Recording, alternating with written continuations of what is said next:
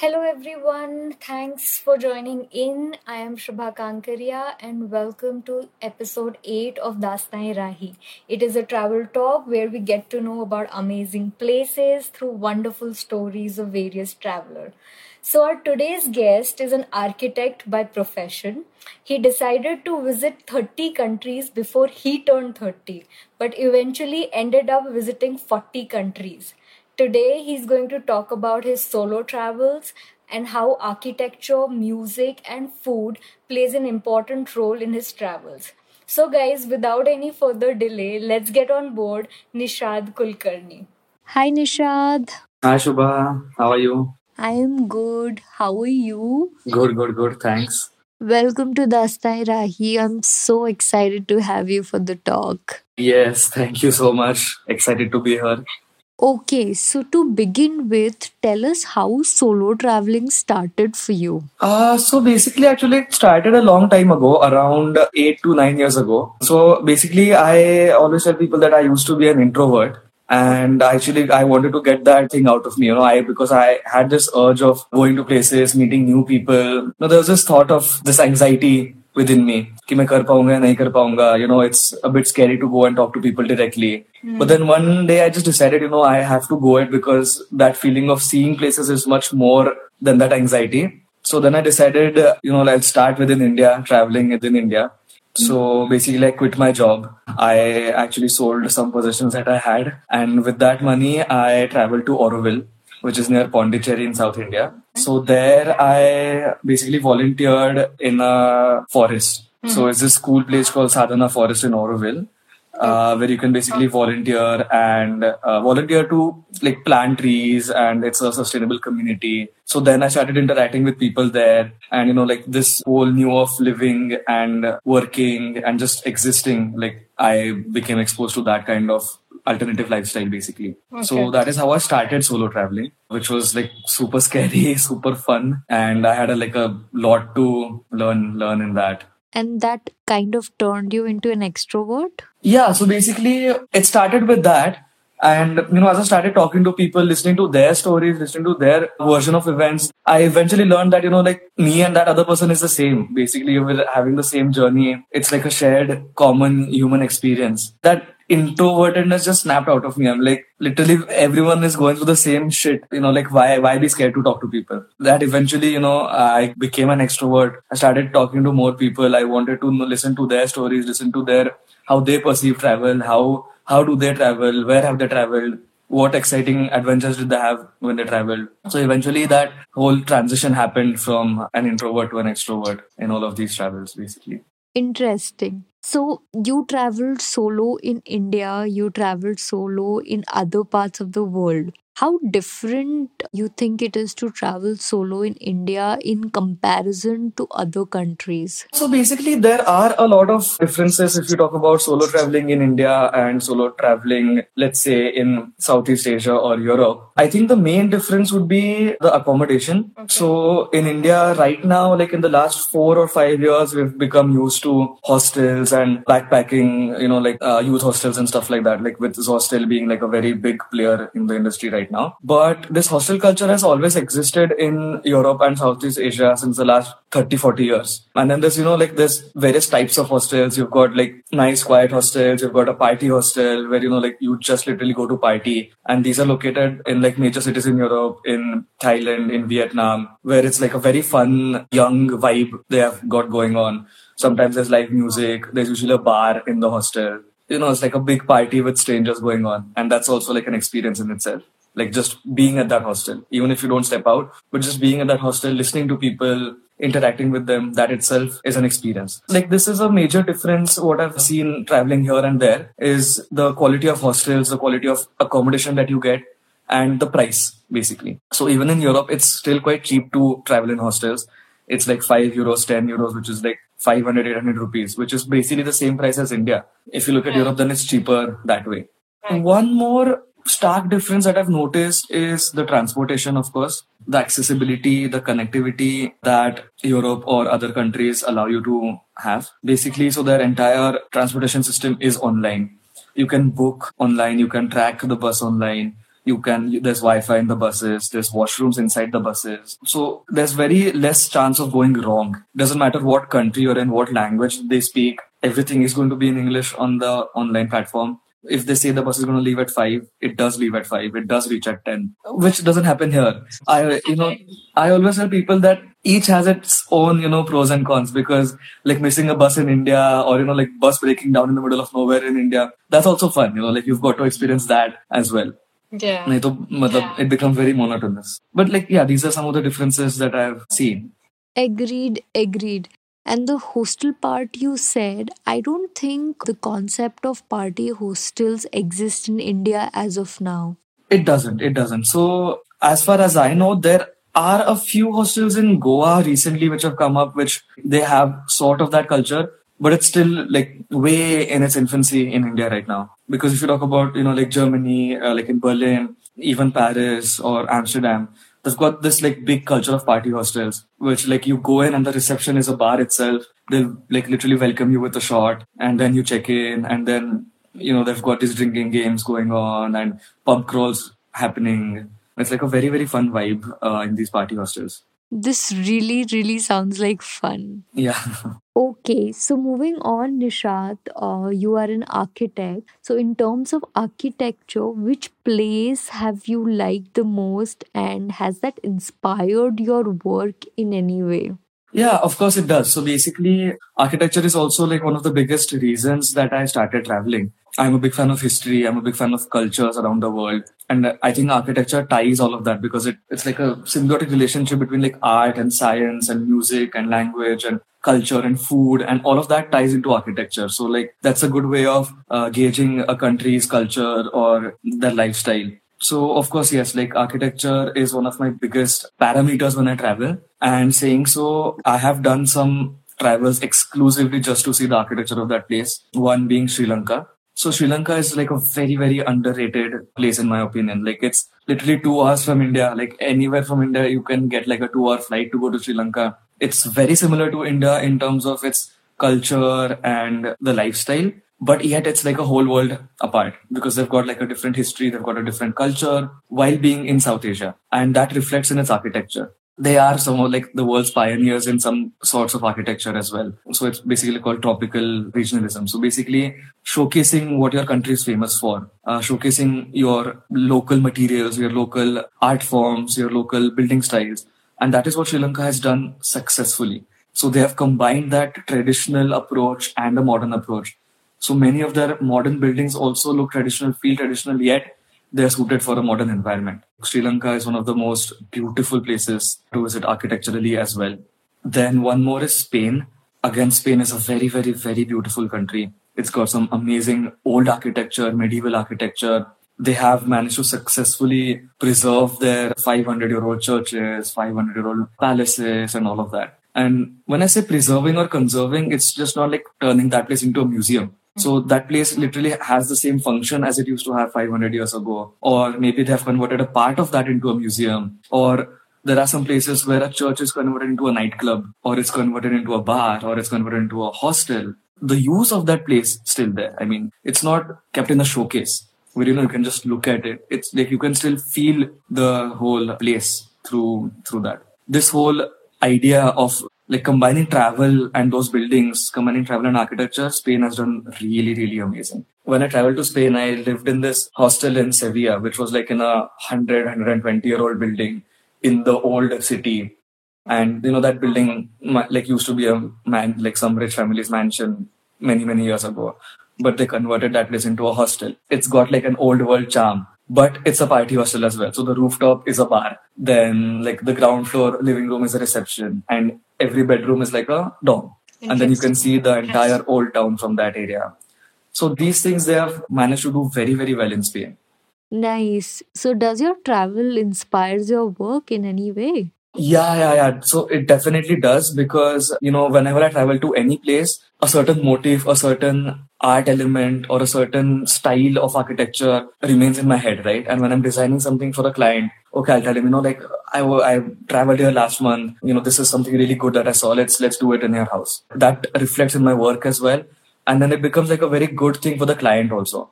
because like it becomes a story for them. It becomes a nice breaker for them. It becomes a conversation starter. Like, oh, like this living room is inspired from Spain, let's say.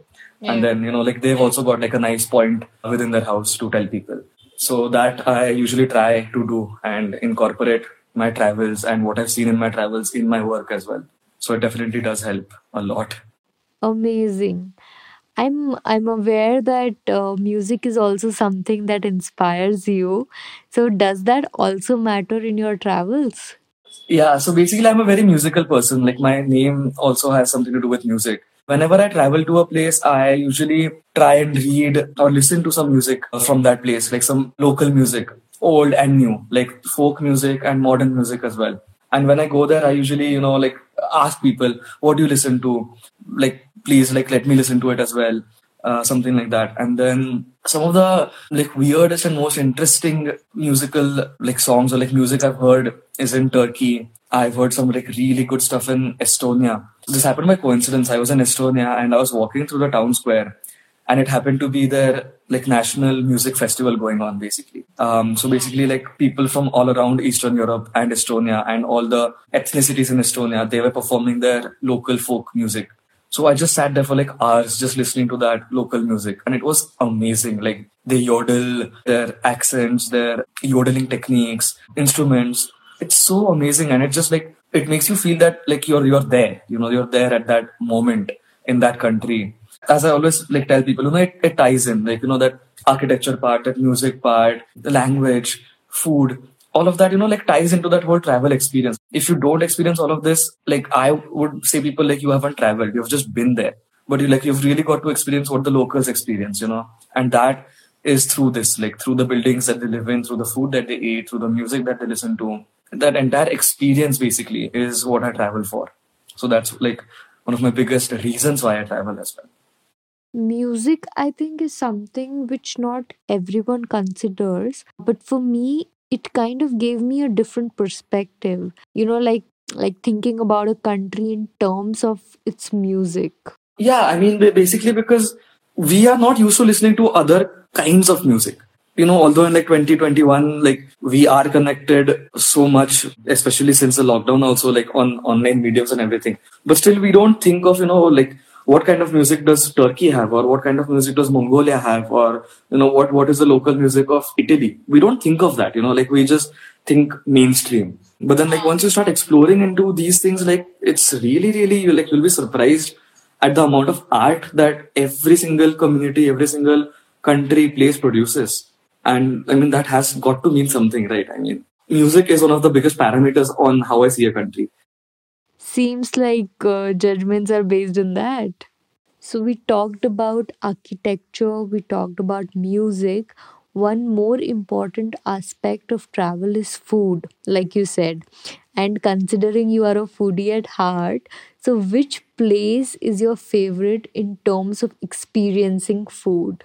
In terms of experiencing the food, I would say two countries top my list because they're very different countries in terms of food, in terms of what they eat. So first is Iceland. I visited Iceland a couple of years ago. They have some of the strangest food on the planet. I can't say if it's like extremely delicious or not. That's like a very personal preference, but it is definitely interesting for sure. So like some of the recipes that they have is like they basically bury a shark in ice because well, Iceland is like they have ice there for a long time. So basically they bury it in ice for months and then they remove the shark and then they eat it. Or they eat reindeer, which I also tried. They have like a variety of weird animals that they cook and eat. So basically because it's an island and it was remote for the longest time in its history.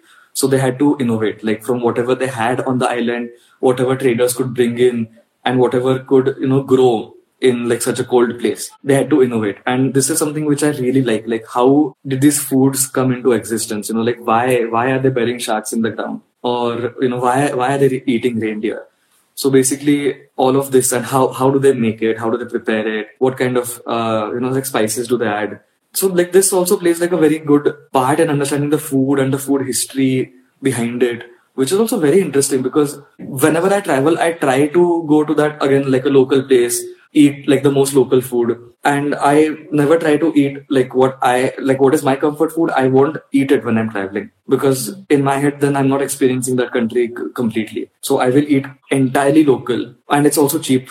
Like if you eat local, it's also very cheap. So yeah, like Iceland is one of the weirdest and most interesting places in terms of food.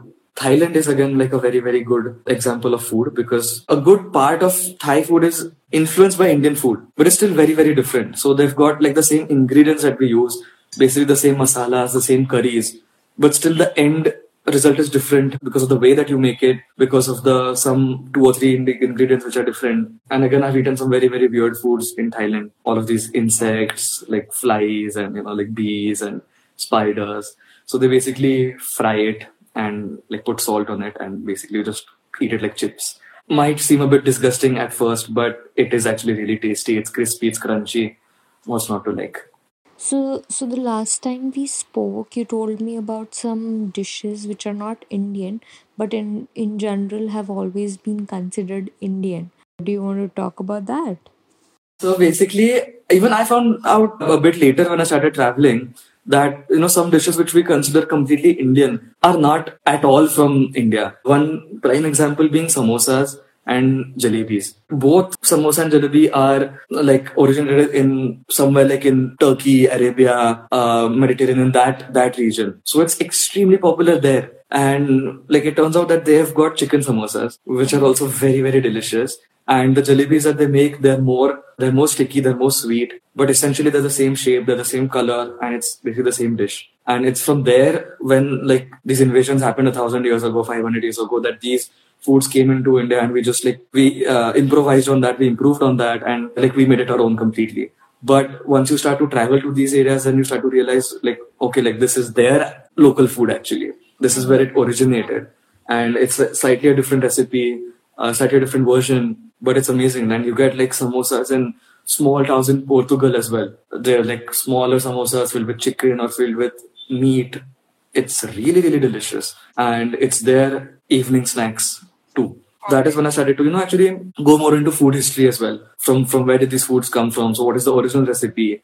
Then I started to go to these places and eat that original food there. So it's very interesting, like food and travel. Basically, travel and food go hand in hand. So like even like traders 500 years ago, when they used to travel, they used to bring foods from everywhere, and that is how these recipes are created, right? So it's very, very interesting. That's so true. So you have been to 40 countries and have taken so many flights and gone through different immigrations. Lot of people have interesting experiences at airports or maybe immigration. Do you have any interesting stories from these places? Many, many, many, many. I've got some scary ones. I've got some like funny ones. I've got very tedious ones. Start off with a funny one, I guess. Actually, me and my friend were traveling throughout Southeast Asia. So basically Thailand, Vietnam, and Cambodia. And I've actually never, ever, ever been late to an airport, or like missed any train, flight, bus, car ever in my life. We were in Bangkok, and our flight was supposed to be from Bangkok to Phuket, which is like a 2-3 hour flight. Okay. And we were already running a bit late because we like completely forgot to like look at the time. So we were running a bit late. So we basically got this tuk-tuk driver who was going at the speed of 5. We like, I'm literally yelling at her like, please uncle, like please go faster. We have a flight. He's like, no worry, no worry. I reach you. And then I wanted to tell him, like, Mister, like, please hurry up. And then, so all of these like tuk-tuk drivers in Thailand, they have like their ID card stuck on the back of their seat. And I looked at it, and his name was Mr. Porn, like Mr. Porn. Like, Mr. Porn, please go faster. Like, like he completely failed to see the joke in that. But basically, Mr. Porn is the reason why me and my friend missed our flight. Then we fought at the airport, and we had to explain the counter lady that Mr. Porn was very slow. That's why we got late. And please give us a different flight. So they're like, no, you'll have to pay for a different flight. So like we had to wait at the airport, and we booked a different flight and then went there. So this is one of like the funny incidences which has happened. Then again, one of the most easiest immigration things have been from Vietnam to Cambodia. This is a very interesting border crossing basically. So what we did is we took a boat in Vietnam to go to Cambodia. Basically like a huge river with a lot of tributaries and streams. And you can hire a boat and just go around in the boat for days. And incidentally, it so happens that you can also cross the border via boat. So the border is nothing. It's just like a small tapri, and there's like two hammocks. So you get off the boat, you sit in a hammock. People will bring like coconut water for you and everything. Some random man will come. He'll take your passport, go with it for like half an hour, stamp it, and come back. And all this time, you're just like lying between coconut trees on hammocks, and like just looking out into the river, sipping coconut water. One of the most easiest border crossings ever, like to get into Cambodia. It's nothing. It's the best immigration ever till date. Interesting anecdotes from every immigration place, everything. The exact opposite is in from when you go from Cambodia to Thailand, it's the exact opposite. Because there's like a mile long no man's land and you have to cross the border on foot if you go by car. So the car will drop you at the Cambodian border. Then you have to get your documents, get your photo, get your visa and cross to the Thailand side. But we had like extremely bad luck. Like the immigration officer was angry that day. So he wanted like a lot of documents. And it so happens that there's no printing shop on the Thailand side of it. So you have to go back all the way to Cambodia in the heat, walk 1 kilometer down and then go again. So we did this 3 times. Because every time we went, the immigration officer wanted something else. So we had to do this 3 times, like back and forth, and then go into Thailand. And then he was like, okay.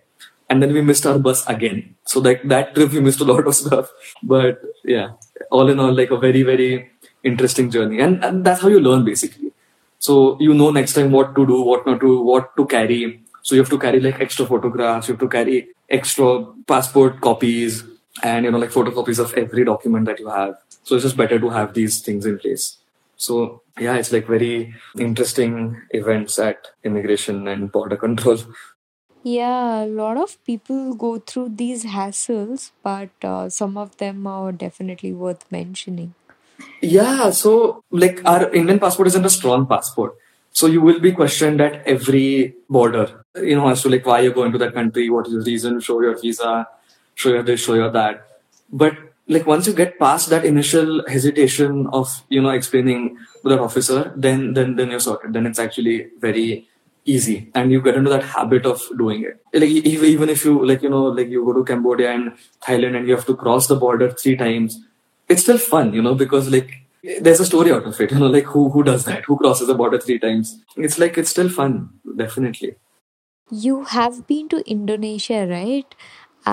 Because I remember you telling me about meeting an official to visit a particular country. What was that all about? So this trip was basically throughout Indonesia. So I started in Jakarta. So basically the city is called Yogyakarta, but they like in their dialect they call it Jogja. So like from Jakarta to Jogja and then took a flight to Bali. And I was in Bali for 10 days, which is like also like an entire different story altogether because it's amazing. Like their culture, the rainforest, the volcanoes there, amazing. But I decided, like since Indonesia is like a very, very big country, it's made of like 3,000-4,000 islands or something like that. There's this very small country called East Timor, which is like right next to Bali, basically. It's a very small country. It used to be a Portuguese territory, and they recently got independence like in 2002. So it's like a very, very new country. Since it used to be Portuguese, like India has got like a shared connection to Goa and all of that. So I'm like, I need to see this country. It sounds very interesting. People don't go here. It's still very underexplored. No one that I know has been there. So I looked up, how to get there, and basically says it's visa free for Indians. Okay. So you can just go there. So I booked a flight from Bali to East Timor. I go to the airport and they say that, oh, sorry, we just came up with a new rule last week. I'm like, where? And they're like, we should read the fine print in the ticket. It's written there. I'm like, who does that? Because if like your website says it's visa free, it's visa free.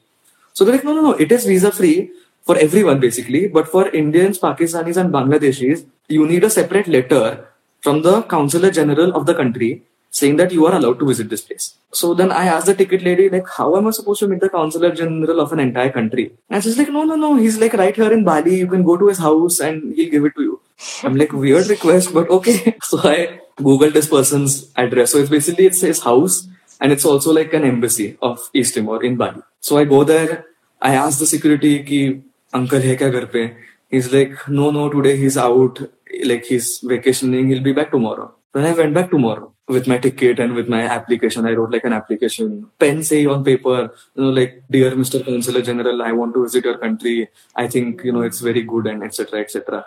And then I met him. And so he's like, do you want tea? I'm like, okay, give me tea. So basically, this Consular General of that entire country was sitting. We were just having a chat. We were talking for like 30 minutes and he was asking me about my travels and like how I decided to go to East Timor. He's like, no one goes there. Why do you want to go? I'm like, it's your country. I want to go there. I just want to experience this place. So he's like, okay, okay, no issues. Like I'll give you the permit and everything. So he stamped my application and he gave me like a letter with like a very official letter with the country seal and consulate general and with his like big signature and everything. Like very, very happy at that point. Ki, I've got the letter. I'm going to visit this country. And I had that sense of like going there for the first time. No one has been there. I want to be one of the first people to go there and experience this. And then as luck has it, the next day a volcano blew up in Bali, so my flight was cancelled.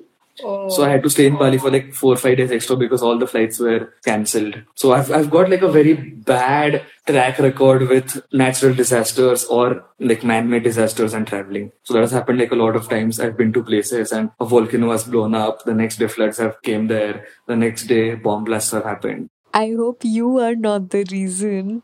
Exactly, I don't know. So I came back from Himachal like literally like a week ago and it's like flooding there right now in Himachal. It always happens. It happened in Kashmir. When I was in Istanbul in Turkey, like one of the worst terror attacks happened like the minute I left that place.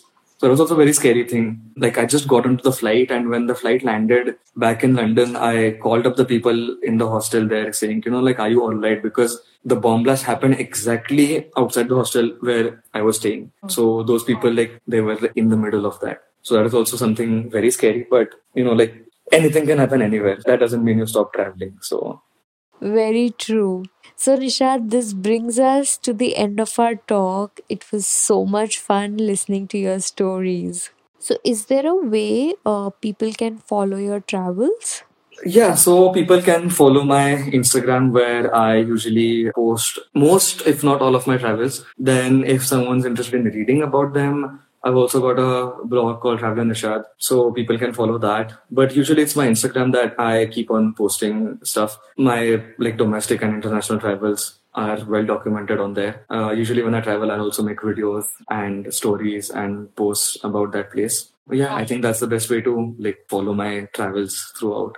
Okay, great. So, thank you so much. And thank you everyone for joining in. And I'll see you next week again with another wonderful traveler. Take care. Bye bye.